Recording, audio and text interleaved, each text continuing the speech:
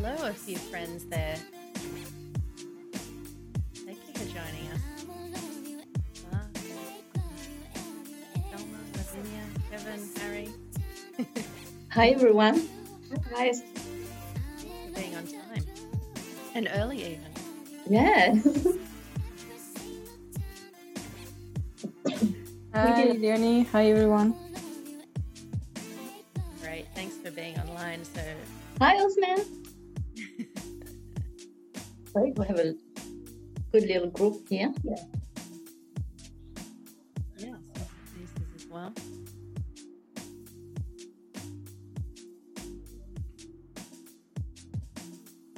Can I just say that I was also looking for the background option, but I don't have it. I don't know. You're right. Okay. I got my camera. I was like, I should do something about this. Pretty ugly. Leonie really knows how to do it, though. Look at her. I've got Tristan here to deal with it. Oh, I love that plant. I killed mine. I'm in reverse. Yeah, it's a really... Yeah, that's right. Okay, this is good. We've got... We tried to find our own plants, but we couldn't find it. we couldn't find one. Mark's got a beautiful plant. Hi, everyone. We are in two locations. So we are meeting on the traditional country of the Kaurna people of the Adelaide Plains and the Gadigal people of the Eora Nation. We do pay our respects to their elders past and present, and also to all Aboriginal and Torres Strait Islander peoples here tonight. Thank you for being here on time. I do want to get to know you a little bit better. So could you just put in the chat which city and how you identify culturally? So which city you're in and how you identify culturally. I'm in Sydney and I identify as an Australian woman, but it's not always an easy question to answer. So if it's complicated, just write it's complicated. Harry is in Sydney. Hi, Harry. Hi, Mark. Hi, Harry.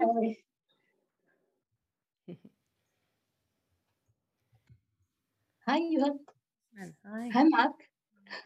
I love seeing those little pop-ups. Yeah. Graham, Hi, Sydney. John. Australian male. Smart. John, Brisbane, Greek. Oh, Some Adelaideans. yes, we have quite a diverse group here. Yeah. So thank you for getting up early. That's beautiful. I like that. Thank you, Harry. There's so much. I'm in Sydney and I'm from African, so Arabic culture, mixed French culture. Wow. Adelaide, Malaysian, Chinese. Such a diverse group. We should have a Really great. group picture at the end. If everyone wanted to know their camera, yeah. Yes. Just going to. Oh, hi, Gina. I recognize many things. Really nice. And a Polish Adelaidean. I love that. Thank you. Well, Yes. So there will be the opportunity for you to ask questions this evening, but I do ask that you pop it in the chat. I've got my chat open, so do just put any questions here. I've also got Tristan here, so if I don't pick up your questions straight away, he will try and let me know, and we'll try and get to them either while we're chatting or by the end of the interview. I do want to hear your stories as well, so hopefully we'll have enough time at the end to hear your stories also. And feel free to connect with each other. If you see somebody say something you like, then try and connect with them, even with your LinkedIn URL or any other way. So now I would like to introduce you to, first of all, Maggie Lee from KPMG. She's a manager at KPMG in restructuring services, and she's over 9 years' experience in the field of corporate restructuring and insolvency, assisting with exit strategies, stakeholder liaison, and works across a diverse range of industries. She has a Master's of Commerce and a Bachelor in Finance from University of Adelaide, and she's a member of the Chartered Accountants, ANZ, and ARITA. I've captured a little quote from Maggie. Having grown up in China, I am passionate about bringing diverse voices and minds into the workplace and promoting workplace equality and diversity. Now, I'm going to also introduce Catherine Lethbridge, and then I can give them a very warm welcome. Catherine works for a startup called Work Factor, and she's also been a marketing executive for a well-established South Australian IT consultancy company called Chamonix IT. And she was the Fatchi state manager for South Australia, which is where I met her. And her quote, let me tell you a little bit about her education. She's got a master's degree in finance and economics from the University of Paris too, and a postgraduate certificate in marketing and digital communications from Monash University. Her quote is, after living in 5 different countries and through 2 career changes, I've learned to embrace changes as the fastest way to learn and grow. So, Maggie Lee and Catherine Lethbridge, welcome. Hi, guys. Hi, everyone. Thanks for joining us today. Yeah, we're very, very excited to be sharing a little bit of our journey with you. And, I'd love to hear from you and after the event and to see if this has helped anyone in any way to adapt to their new workplace or new country, really. Yeah. What about you, Maggie? So thank you for having us today. And same as Catherine, I'm very excited to be able to share my story with you tonight. So hopefully you'll enjoy the session. Yes. Yeah. And we will put a slide up at the end of this with Maggie and Catherine's URL for their LinkedIn, so you can connect and that will make it a bit easier as well. I own and run a company called English for Business, and I'm constantly talking about communication. And I realized I wanted to start tonight's presentation or interview with a bit of a frame. This is what I'm always telling people, because I work with people not only with English and improving proficiency, but also with conflict, culture, how to structure presentations, and many other things. So I wanted to share a little hypothesis that I have, and I'm going to keep measuring the stories that I hear against this hypothesis. So I want you to think about it, and I would love to hear what Catherine and Maggie here say as well. So if everyone had supreme skills in communication and we had a very open space for dealing with conflict, we wouldn't have to discuss diversity, equity, and inclusion. However, we are human, we have biases, and we make mistakes. And these 3 factors can offend people, hopefully without intent. So how we deal with offense is what determines us as people. It determines the level of equity and inclusion in the workplace, as well as the harmony and thriving of diverse workplaces and societies. So that's my little hypothesis. So maybe that's a good point to throw over to Catherine and Maggie to respond to that, but also maybe share a bit about your identities. Catherine? Well, it's an interesting hypothesis. I think that most people think of conflict, because this is what we're talking about, isn't it? If we could communicate really well, language is not a barrier, but we still live with our biases and what we learn and grew up with. And it will become at some point in time conflictual. So people will live with conflict. But my personal thought is conflict is not always something that is bad or negative or you must avoid. In fact, conflict can be very healthy, and conflict can help you grow as a person. For me, the difference between a healthy conflict and a less healthy conflict is the intent behind it. What are we trying to produce when we actually communicate and talk to other people and disagree? So we're touching really borderline on psychological safety here. In terms of communication, are we creating a safe place for people to productively disagree is what I'm getting at from this hypothesis. What do you think, Maggie? I think as much as we don't like confrontations and conflict, I think we actually need it. That's how we get different perspective. That's how we constantly challenge ourselves, the way, us thinking, and then that's how we get better. So I think, we, in a way, we do need it. I do agree. Also, Yeah, that idea of needing it rather than trying to avoid it, I think, is Yeah, absolutely. challenge to Yeah. get our heads around at times. Yeah. Yeah. And you mentioned the identity and how we identified ourselves. Well, I had a bit of a complicated story. I was born in Vietnam, and because of the war and the embargo from the American, my family actually was on the wrong side of the war, and we flew in a plane to France. We were welcomed by a country we couldn't speak the language of. My family was very Vietnamese and traditional Vietnamese. So I grew up in a family environment which was fully traditional, but my upbringing and I was raised by, a French culture. So there was a lot of conflict within me and myself. There was two different contexts of communication I couldn't quite reconcile when I grew up. So I identify myself as a third culture child. So I didn't really belong in one or the other. I never felt I did. And I learned to actually bridge gaps between those two different culture. And when I moved overseas many times over, I actually found a good medium in Australia here. So, yes, so that was an interesting discovery for myself. Yeah. For me, I guess it is a tricky question. So for me, I think, having growing up in China and then study in uni, find a job, live here in Australia, I feel like I'm constantly traveling between these two zones, Chinese, Australian, Chinese. It is confusing, but, in a way, it's fascinating. And it has its own challenges because sometimes the line become very blurry.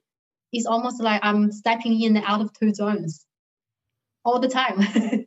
Yeah, that's exhausting, I imagine, in many ways. Interesting as well. It is, because you can see, so for example, funny thing is I'm way too loud for being a Vietnamese, housewife, and so I would speak back too much. But in France, I'm not direct enough, so I don't speak up my mind enough and say what I say. I never actually fully, belong anywhere. That was the anecdotal, but. Yeah, I think, Catherine, that point, I remember you telling me that when we had that first coffee, and that's what caught my attention and inspired me to pull together this interview, in fact, because I've often felt that Australia, in many ways, was between that direct and indirect types of communication. I think some people find us direct, some people find us very indirect. So I think that middle ground is an interesting point. And I guess for me, it's always about asking lots of questions. I have a hypothesis and I asked Catherine, she said yes. Other people don't. So, Catherine, you've worked in 5 different countries. Has anything been easier here than other places you've worked? So you mentioned the communication, but maybe in other areas too. So when I traveled in 5 different countries, every time it was never easy. First of all, saying goodbye was really hard. Knowing that you may not come back was really heartbreaking for me. So it's never been easy in that, sense. And trying to adapt to a new country, new language, new etiquette, building your own network again, it requires building trust again, proving yourself every time you can do it, and also proving it to others was a very difficult. I find it really challenging, but what really kept me going is that I found groups of people who had similar interests to me, and where I felt that I could belong, even if it was temporary.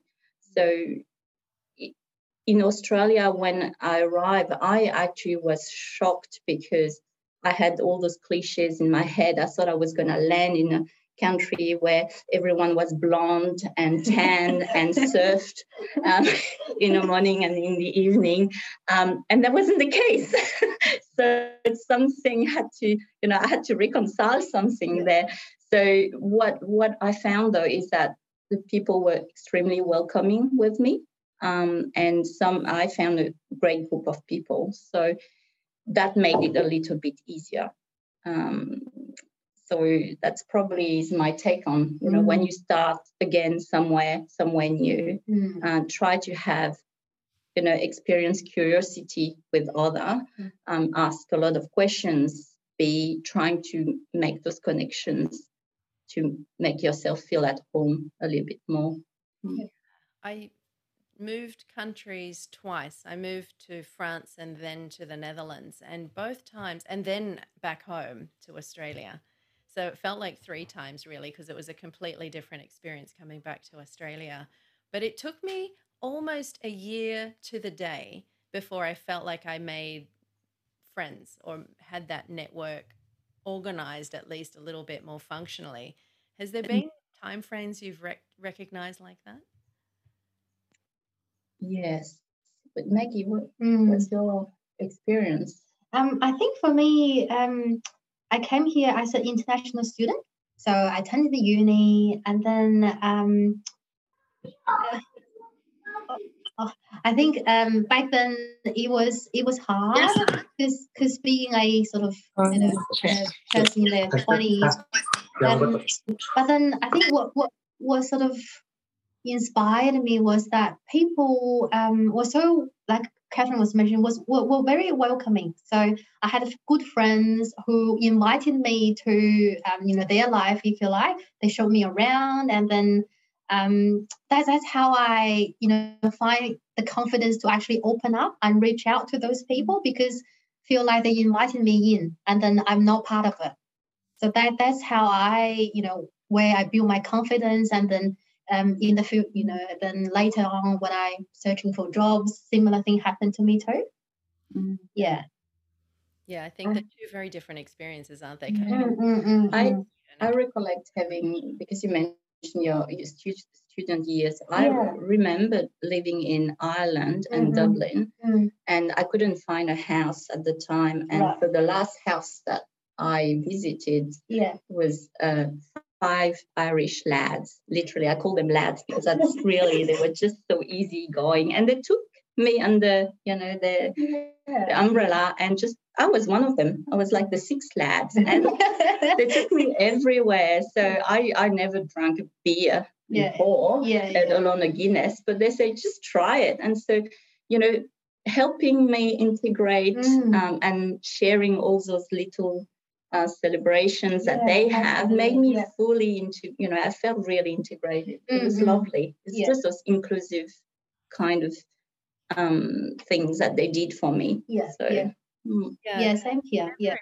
Positive experiences. And as part of the registration process for this interview, I asked people if they had any questions. So we've actually taken quite a few questions from those ones that people asked. And one of them was, what can international staff members do to get out of their head and try to assimilate into a new environment, as more often as not, action towards no. So how can they try and assimilate into their new environment? And this word assimilate is very dangerous, I think. But what you think?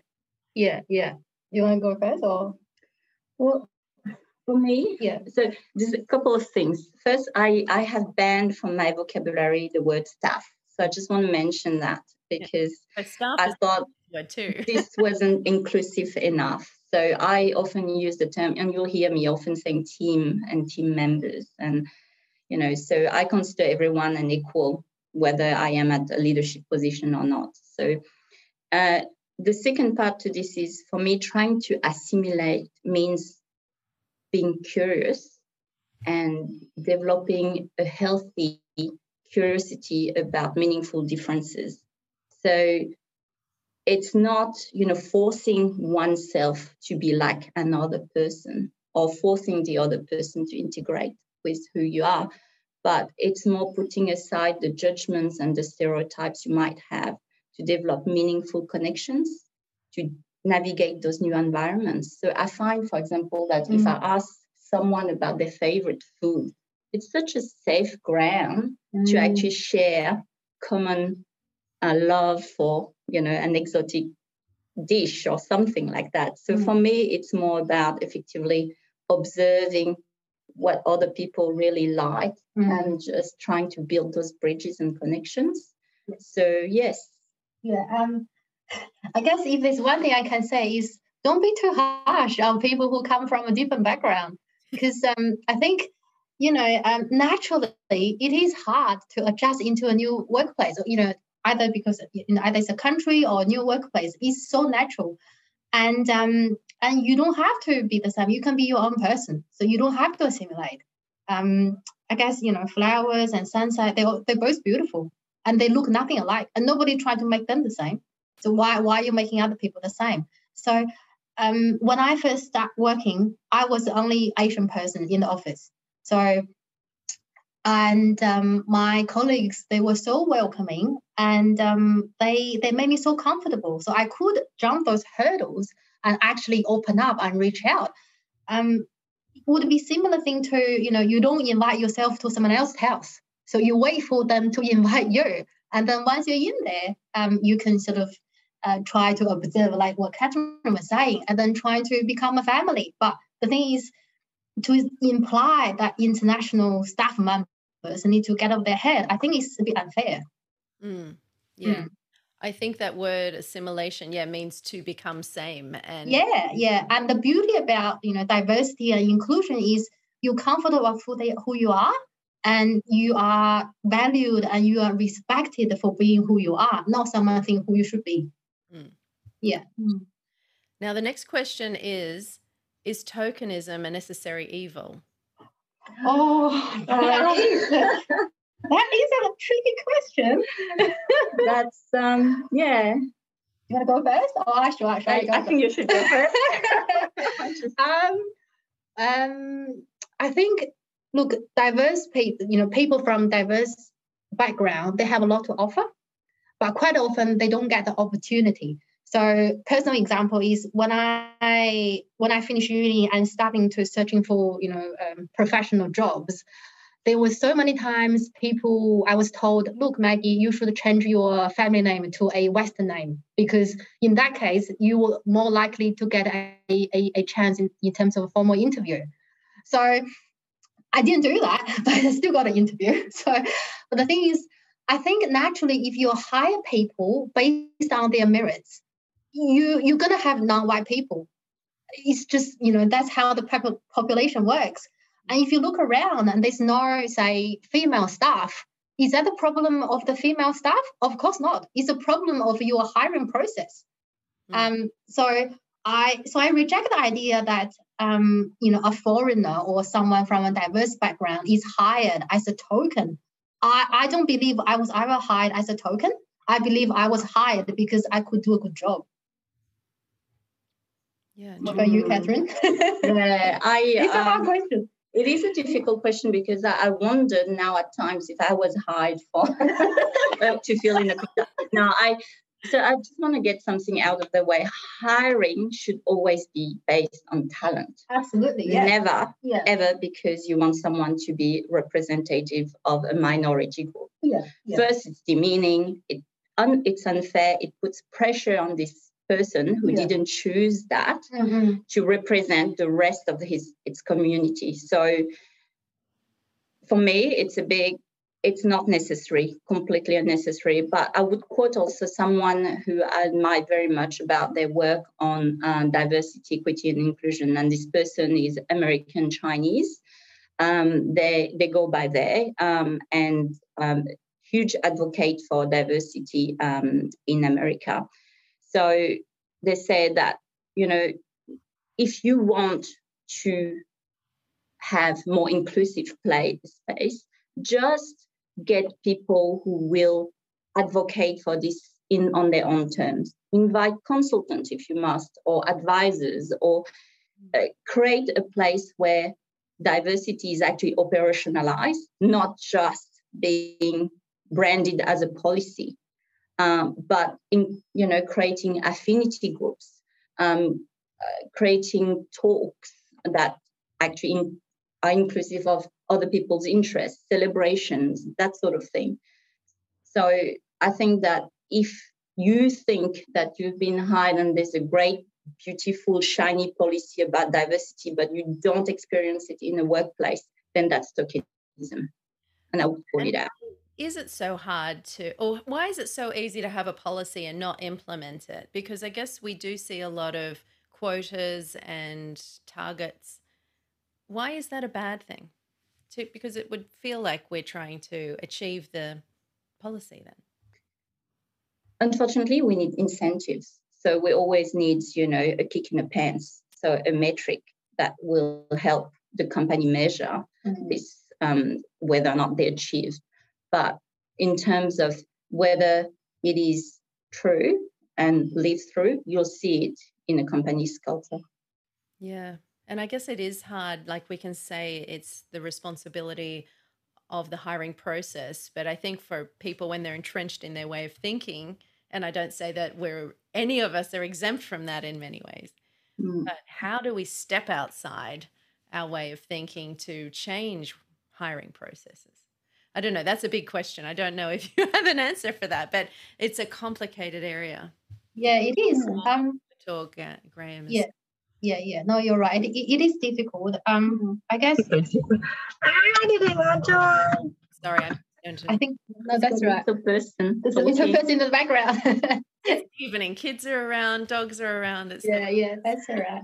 But I'm actually interested in knowing even from our our audience. Yeah, what you guys think. What do you guys think? Some things in the chat because I've got the chat open right here, so I can see. Yeah, it is a tricky question. Yeah, I think that it's as an interviewee, it starts from the job interview. You can actually ask those questions. What are you doing in the workplace that will promote inclusivity? Right. And don't brand, that policy because policy is great, but what are the actual actions you're doing to make sure that everyone feels like they're inclusive? Yeah, that's a fair question to ask in an interview, isn't it? Yeah. What I'll do is I'll offer that as a question to the audience as well, and we'll circle back around at the end of the interview to see if anybody's had any experiences that are positive or negative. So next question, how can you get over the tone of sharpness and bullying in conversations and satire, and how do you respond in the best way? Should I go first? I guess we need to make this clear. Bullying is never okay. So if the person who's asking this question, they experience bullying, then just call them out. Because we tell our children, bullying is never okay and it's not acceptable. And there's no reason why we shouldn't do the same. But I guess, my personal experience, I've worked with people who's extremely supportive and they open. And I've also worked with people who are not quite supportive and open. Despite English being my second language, I can still tell whether this person was actually joking, so a friendly joke, or they just trying to tease me, but they hide behind their jokes. So I guess whether you respond to that is your personal choice. However, it's important to recognize that you're feeling because that was not a joke. That was not a friendly joke. So it's important that you recognize your own feeling, you're hurt, and that was not okay. But then I guess to the person who's making the joke and trying to hide behind it, they just coward because they couldn't say it due to the policies or they know it's wrong. But if they say it in a jokingly way, and then if I react, then they might be saying, oh, Maggie can't even take a joke. But the reality is the intention was they were trying to tease me. Yeah, so I think it's important you recognize your own feelings and that was not a joke and you're hurt. But then again, if you want to respond, there are some techniques you can. Again, I think it's just to how you reconcile with yourselves. So if you think, okay, I'm gonna, get over it and then not going to respond, then you have to be prepared that it might happen again. And when it happens again, are you able to take it again? So those are the questions you have to ask yourself. And if you don't respond to that, does that deliver the message that you agree with their statement? Because it's quite likely it will happen again. Yeah, I think going back to my thesis in the beginning, it's that we can manage conflict, even if it's our own conflict, and you find something that's upsetting, how can we communicate that to say, I am upset by what you've said, or I find that a little frustrating, or whatever it is, to actually acknowledge what the feeling is that it gave you to that person. It can be quite confronting, but I think rather than losing it and crying or something, but to actually just face it head on with an acknowledgement of feeling maybe is something. But you know, I don't want to school people, but I think a lot about this conflict and that thesis of, if we could have more open conversations about these things, it wouldn't be a problem because we could just say it. But of course, it creates drama. Yeah. Catherine, what do you think? Well, this is actually a tough situation and tough question, and I hope that my answer and Maggie's answer will help other people to deal with bullying. So first of all, when I arrived in Australia, I didn't even know what the term bullying meant. I had never heard about that term. And I experienced bullying firsthand. I've experienced humiliation, public humiliation, and it was really hard. And I wasn't equipped at all to answer that situation. I chose to look away, like most of us would do if they were not equipped. I chose to just resent and grudge instead of actually going to the perpetrator and said this wasn't okay. In fact, this was someone who was also at management level. So I felt really lost and not being able to speak up. I didn't feel like the workplace was supportive. It was public, so everyone could see that. So let's just say that bullying should be also educated, and thank goodness in schools, in my children's school, they all teach about recognizing bullying and harassment and that type of thing. So I'm so grateful this is actually happening from, education. But as in how to deal with that in the workplace, nobody ever teach you how to deal with that. So there is tactics. So if your workplace is actually inclusive of this, they will train you to respond and recognize it.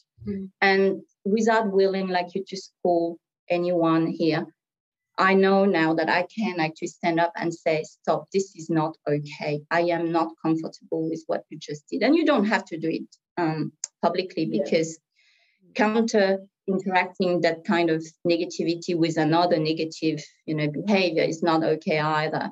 But I would say to people, it's really uncomfortable, but ask yourself, if this was happening to someone else, would you be okay with this? So why would you accept it for yourself? So I would go, be direct, be concise, but call it out. That would be my way of dealing with it now. Yeah, great. Yeah, really helpful, I think. Another question, does gender compound the cultural challenge? Has the challenge increased with the pandemic? I go first. Well, I think yes, but not necessarily compounding, I think, because, being a double minority, Asian, female, speaking English as a second language, they have its own unique challenges. So there's additional challenges we need to deal with. And in terms of the pandemic, I think because of the pandemic, so many people had to isolate, or they, so many states went into lockdowns. Now, this actually highlights the importance of belonging. You're part of a group, you're accepted by the people. So I guess in a way, it brought us together. So we all experience some degree of, we feel lost, we don't feel belong. And that's what I feel constantly. So I guess in a way, it has brought us together because we experience the same. I think that for me, I have slightly different views on that. I think that compounding effect could be quite discriminatory for some people, especially in some industries where it's either male or female dominated. You feel like you have to fit in a mold, and the challenge would be actually breaking out of that mold, what people are expecting from you, because that's what they've seen and that's the pattern you repeat.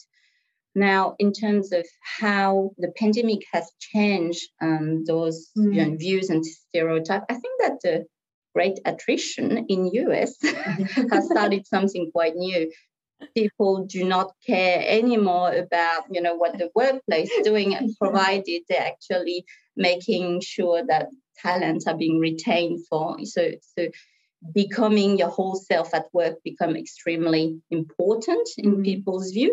So in fact, the pandemic, like you said very well, though, is that it's brought us more together because people are more concerned about retaining talent, regardless of, that those biases or stereotypes. It's more important you have someone who is happy in the workplace and is happy to work and stay. Yeah, absolutely. So for me, I think it's brought us back together. Yeah. I think it just make you reflect and then, think about what you really want for your life, for your work. And as such, the company or the organization should respond the same way, because that's what the employee wants. They don't want just to, stay home or, go to the office. They want a combination, or they want flexible working policies. Yeah. I think it's interesting that we saw the same shifting of workplaces happening in Australia, maybe not to the same degree, but I saw a lot of movement in the workplace and even movement within organizations, of course, selling and buying of companies, but there were a lot of people jumping to other organizations. I guess it was an opportunity to find a better reality from different companies as well, or at least aiming for that. So I guess it's hard to measure if there were more women doing that or looking for a better deal or not. But I guess we can only talk about our feelings and our observations. Yeah. But from where I was sitting, I didn't really see, and maybe I wasn't focusing on the gender element of it so much. So that's why it is interesting to hear your perspective. Do you feel that women were more likely to move around and look for a better working environment? I can answer that one. Yeah. So for me, the pandemic has completely shifted. It had enabled me. It had enabled my career as a woman. I will always remain first and foremost a mother. And so I desperately need that flexibility. And my husband does that as well, but we just have different way of seeing it. And for me, it was always ingrained in me that I am the one who just look after the children and be the primary carer. And when the pandemic happened, it was like redefining completely what it meant to be flexible in the workplace. Yeah. It wasn't necessary anymore of being able to drop your children off and pick them up. It meant for me, I work at my own pace. If my most productive time was between 5 a.m. and 8, then be it. That's what I do. As long as I adapt, to my team and how they work.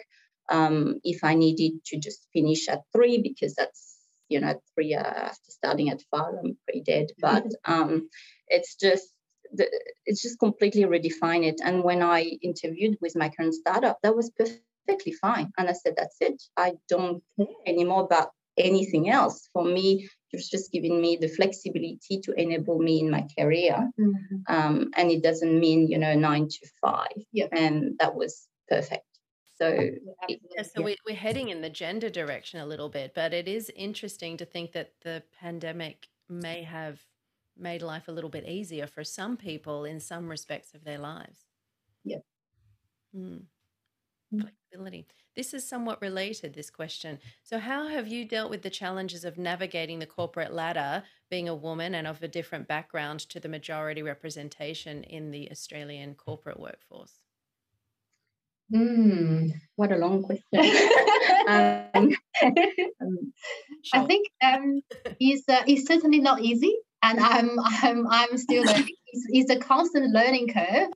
I guess I was fortunate to be surrounded by people who really value diversity and inclusion and make me feel really comfortable, so I can do, I can sort of achieve my goals. How do I deal with it? Is I think my thing is I just being me, being authentic, because that's the only way we can deal with it. I'm not trying to be some other person think I should be. I'm just being me, and fortunately, they're happy to see me being me. I guess it can be hard if you work in a workplace where they just can't seem to see the value of diversity and inclusion. If that happens, it may be a question to you, whether that's someone you want to work for or not. As you go along, you will get a sense of what works and what doesn't work for you. And, that's how you sort of evaluate and make your own assessment. I guess basically it's not easy. So, and it doesn't get easier, but you can certainly get better at it. So if that can be a bit, that's a tricky one. Oh, I would also like to highlight mentorship. So I've benefited from both being a mentor and mentee, and I think there's the importance of mentorship. So that's something I would highlight too. Yeah. What about you, Catherine? Maggie, while you're on that point, sorry, Catherine. Yeah. Just one of the questions in the chat, Vico, is many companies say they are pro-diversity and may even have a diverse workforce, but once you start working there, it becomes clear that it was all lip service. What are some of the red flags to watch out for during the interview, or even when you're in the workforce, I guess? So maybe part of my experience can answer partially this question. So like Maggie, I think first of all that being, from different cultural background and the women, maybe not be easy to actually help you navigate the corporate ladder. But what I found and holds true everywhere I've been is that my purpose in the workplace. So I really need to align with the company. So in fact, when I go to an interview, I do announce, I say, it's great that you want to interview me, but I'm interviewing you as a company as well. And so I have very specific questions that I need answers to. So for me, it's about, okay, are you aligning with my own core value as a person? What I ask myself, what can I bring to this workplace? Am I in the right workplace also to thrive? What are the trainings you're providing? This is absolutely a non-negotiable for me. It's like, you invest in me, but invest in you. How do we make that work? So there are about 4 or 5 questions, and I'm happy to share with any of you later on. But that, for me, are things that are already, tick boxes I need to have in a company. And I'm not saying that it's easy to do, because quite frankly, sometimes I just need the job because I need the money. Yeah. So I also have to look into this when I actually go and interview for a company. But if the company is really where I want to be, I also need to have those check boxes done. So I don't know if that helps. Yeah, and Catherine, I imagine that the questions you might ask now in your career and the questions you may have asked or potentially have asked when you were a graduate or more junior in your career would be very different as well. Yeah, that's exactly right. So when I was starting my first job, I was just, I'll do anything. That was the reality. It's just, I'll do anything. I need the experience. But when you really truly believe in something and a purpose, it's actually help you self-sort what's important to you in the workplace. And you would ask the right question to make sure that that workplace is supporting you. Yeah. It's a learning curve, isn't it? Yeah. It is a big learning I was curve. the same. Yes, I'll just take anything. I was desperate for a job. I'll take anything. And it's never acceptable. Accept it. You say, I just want the job because I need the money. I need the experience. So that's, exactly. Right. Yeah. But I think even at that point, because I'm sometimes coaching fairly junior people in going for that career, and even if you're not asking all the questions that you might have in mind, I think that idea of going into the interview thinking that you're interviewing them just as much as they're interviewing you, you're trying to get a sense. So you might be able to ask indirect questions to get more of a sense of what it is the place that you need, or what the place needs to be to meet your needs. Yeah. But I just want to cautious one thing. It's not all about you either. It's also what you can bring to the company. So if, I'm now on the other side of the fence and I'm hiring people. So if it's all about, you. I just say, sorry. Can we just reframe this interview a little bit and see, what if I give you all of this, what is it that you would like to bring to the company? So I think it's a conversation. It should always be a conversation. Yeah. Yeah. And Cassia says a big red flag, diversity at the top. If they say they're inclusive, but the majority of the execs and seniors are middle-aged white males, then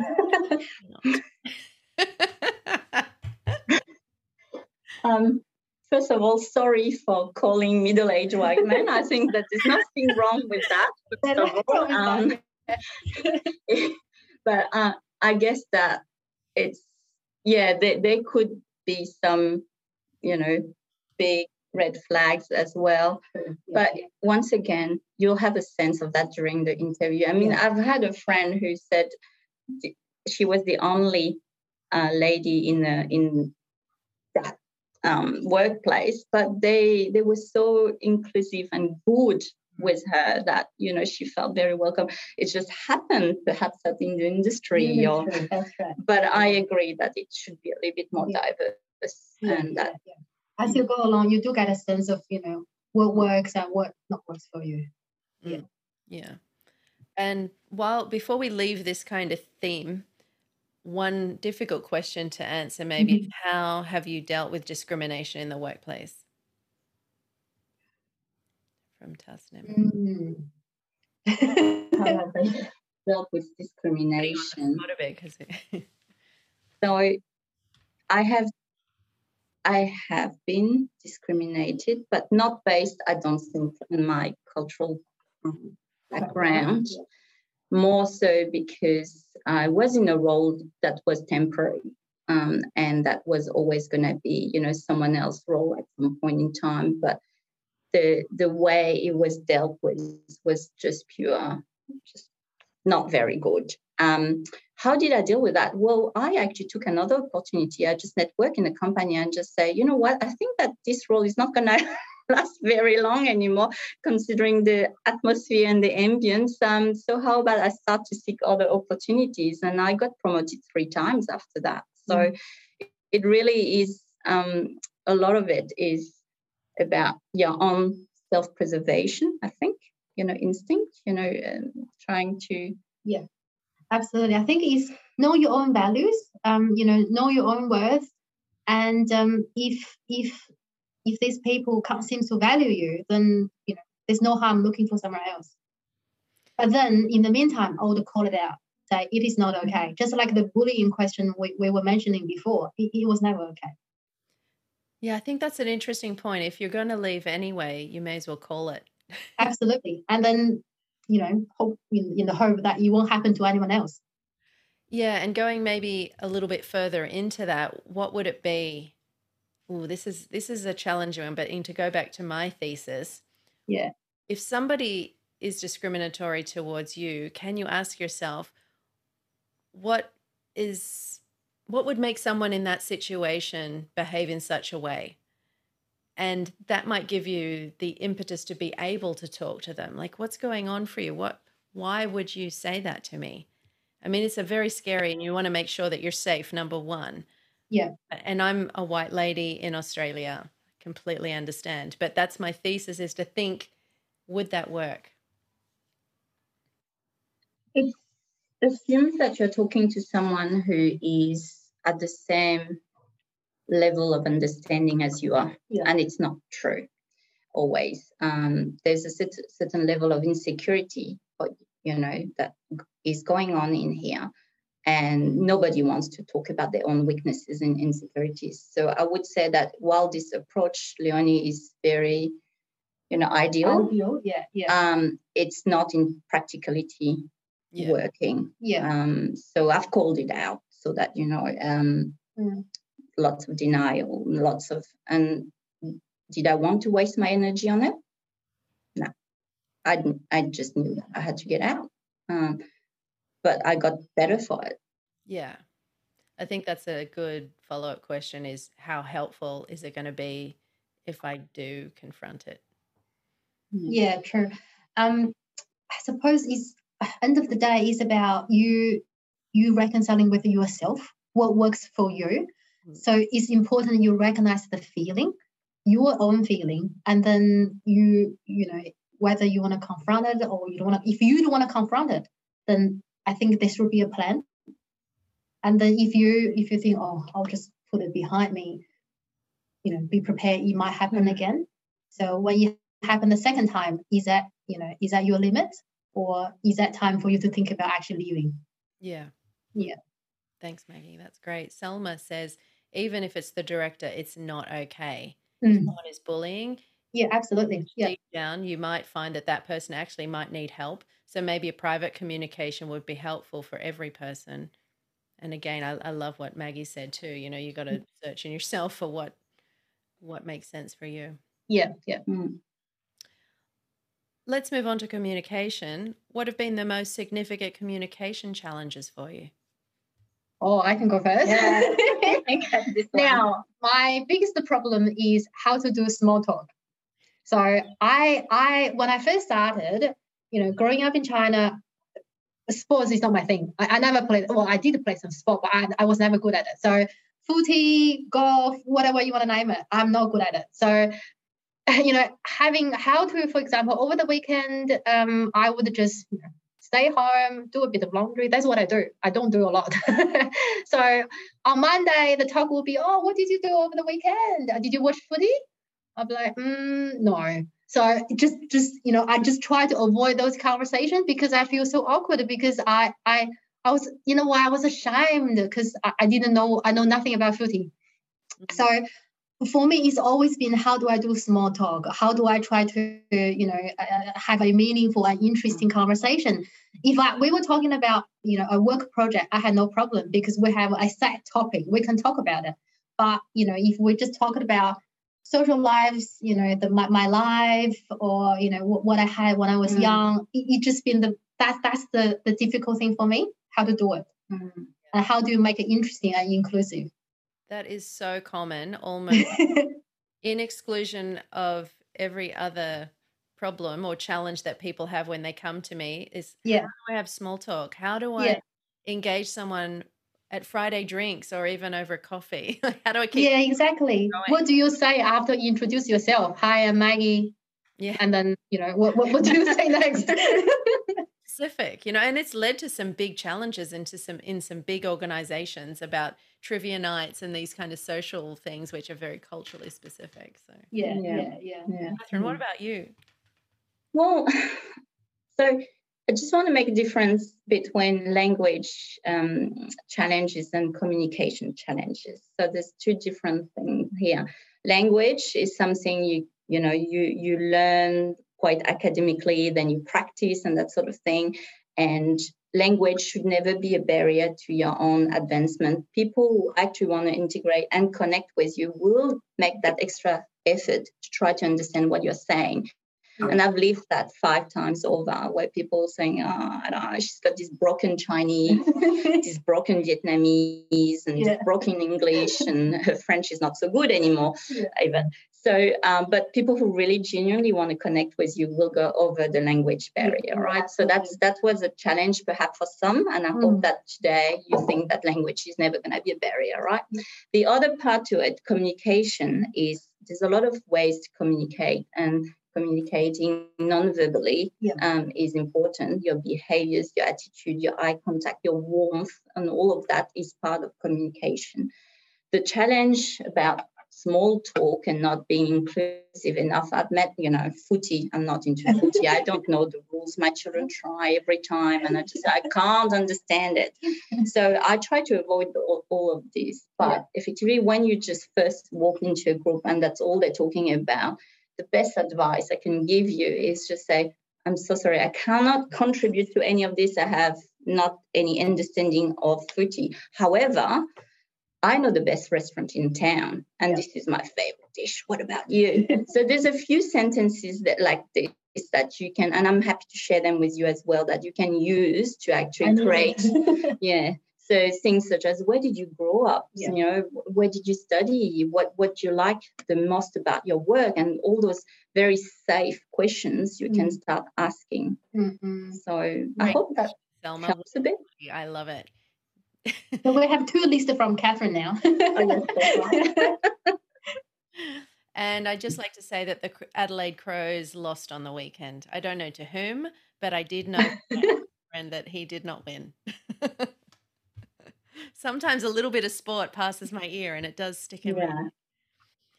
Okay, I'm going to hit one final question because that's all we've got time for. Yeah. Mark is actually asking a question. Let me just try and summarize this. So Zviko is saying, I understand what you mean about small talk, Maggie. I come from a nosy culture, so for me, oversharing with a stranger is totally normal. Learned the hard way that when someone asks how you are, they don't want you to describe your whole life's problems. It's so true. People will say to me, how are you? And I'll say, good, how are you? Or how are you? You don't even. You didn't mean that. You just saying it. You didn't really care how I was. Right. It's more like I'm really just saying hi. Right. Okay. Sure. But it's a different connection. I think we chatted about those things, is how people connect in different ways as well. Yeah. So here's a funny thing I need to say to that, because when I arrived in Australia, everyone was asking, even strangers in the street, saying, how are you going? And I felt the need to stop and say, I'm doing really well. How about you? And it was really strange because people didn't expect that. And that was my academic English. If you're being asked how you're going, you answer. Whereas people would just pass. And so I think that learning, the etiquette in the country is helpful. Mm-hmm. Yeah. And Mark says, is part of the problem a different view of the importance of small talk and what is or isn't acceptable as small talk in different cultures, and therefore a bias of Western view on this or an Australian view of this?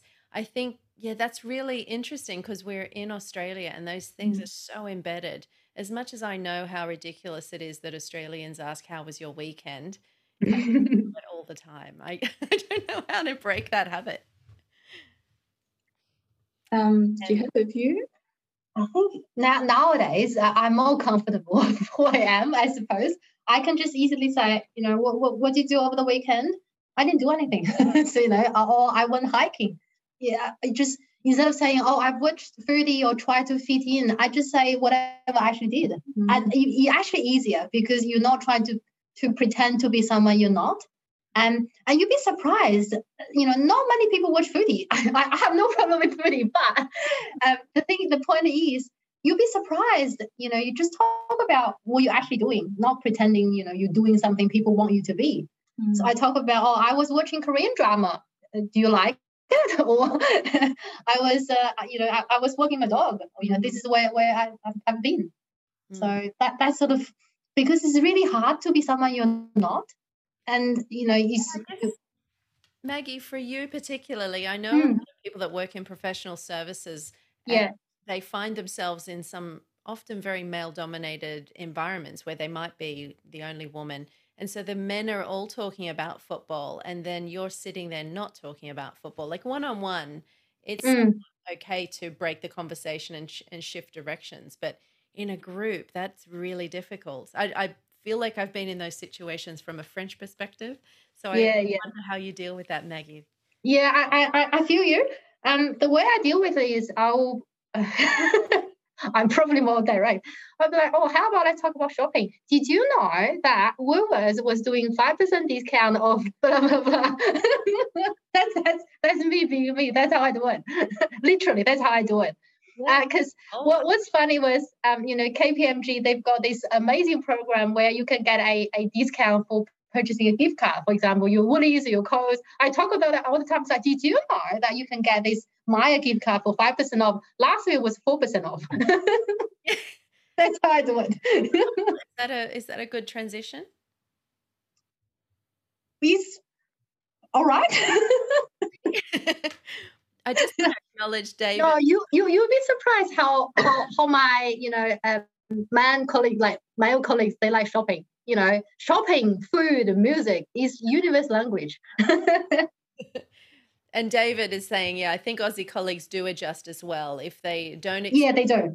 that we know much about footy, they tend to ask something else. And yeah, and what's amazing was that they would invite me because, for example, the first company I worked with, I love those colleagues, and to today, I'm forever grateful. And they invite me to footy, and they actually invite me to the game, and they tell me, "Oh, this is what it is, a pod or pros." They did try to make me a pros fan though, so that's what happened.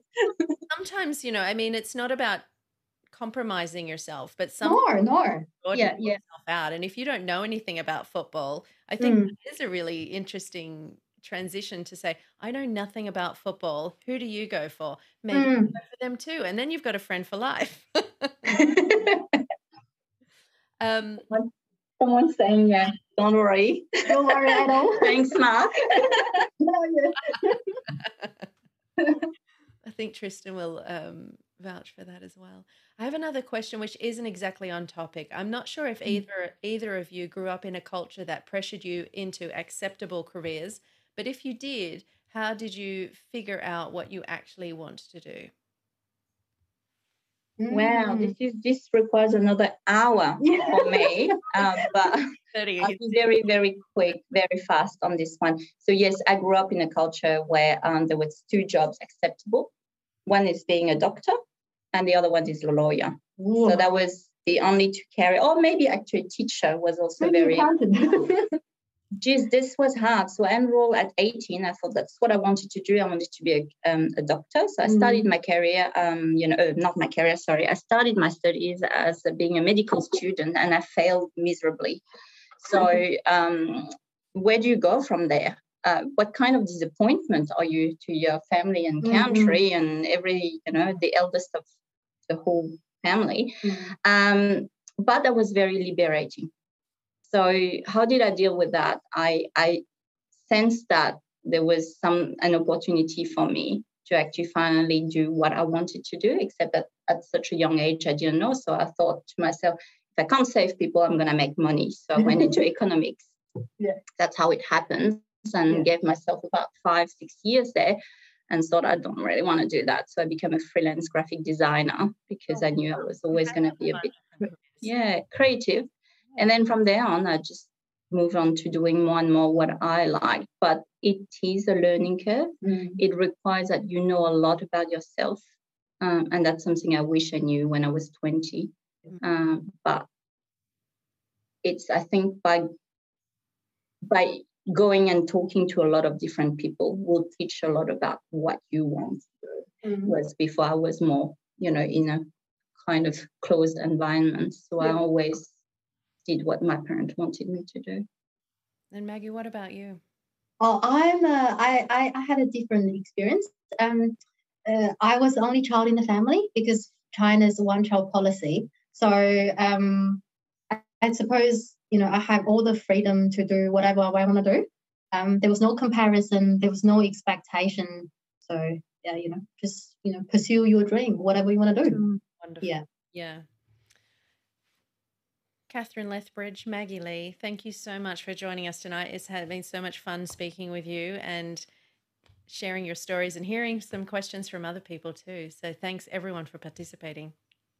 Thank you guys. Thank you for having us today. Yeah, thank you for everything. And I'd love to have a group photo of all of you if we can. If you're not too shy and turn the camera on and but we have 2 pages of how do we do that? I don't know. Leonie, how do we take the photo? Okay, we'll take a first photo and then we'll screenshot. Do a screenshot. Oh yeah, that's right. It's technology for you. Kelvin. Hold on, I'll do it. Hold on. Okay. Is everybody ready? All righty. Perfect. Woohoo. Great. Thank you, everyone. And please, just if you have any more questions, just pop it in, LinkedIn will be more than happy to answer. We know we didn't have a lot of time to answer everyone's questions. Yeah. Always would love to know, to have your feedback. And happy to have another chat.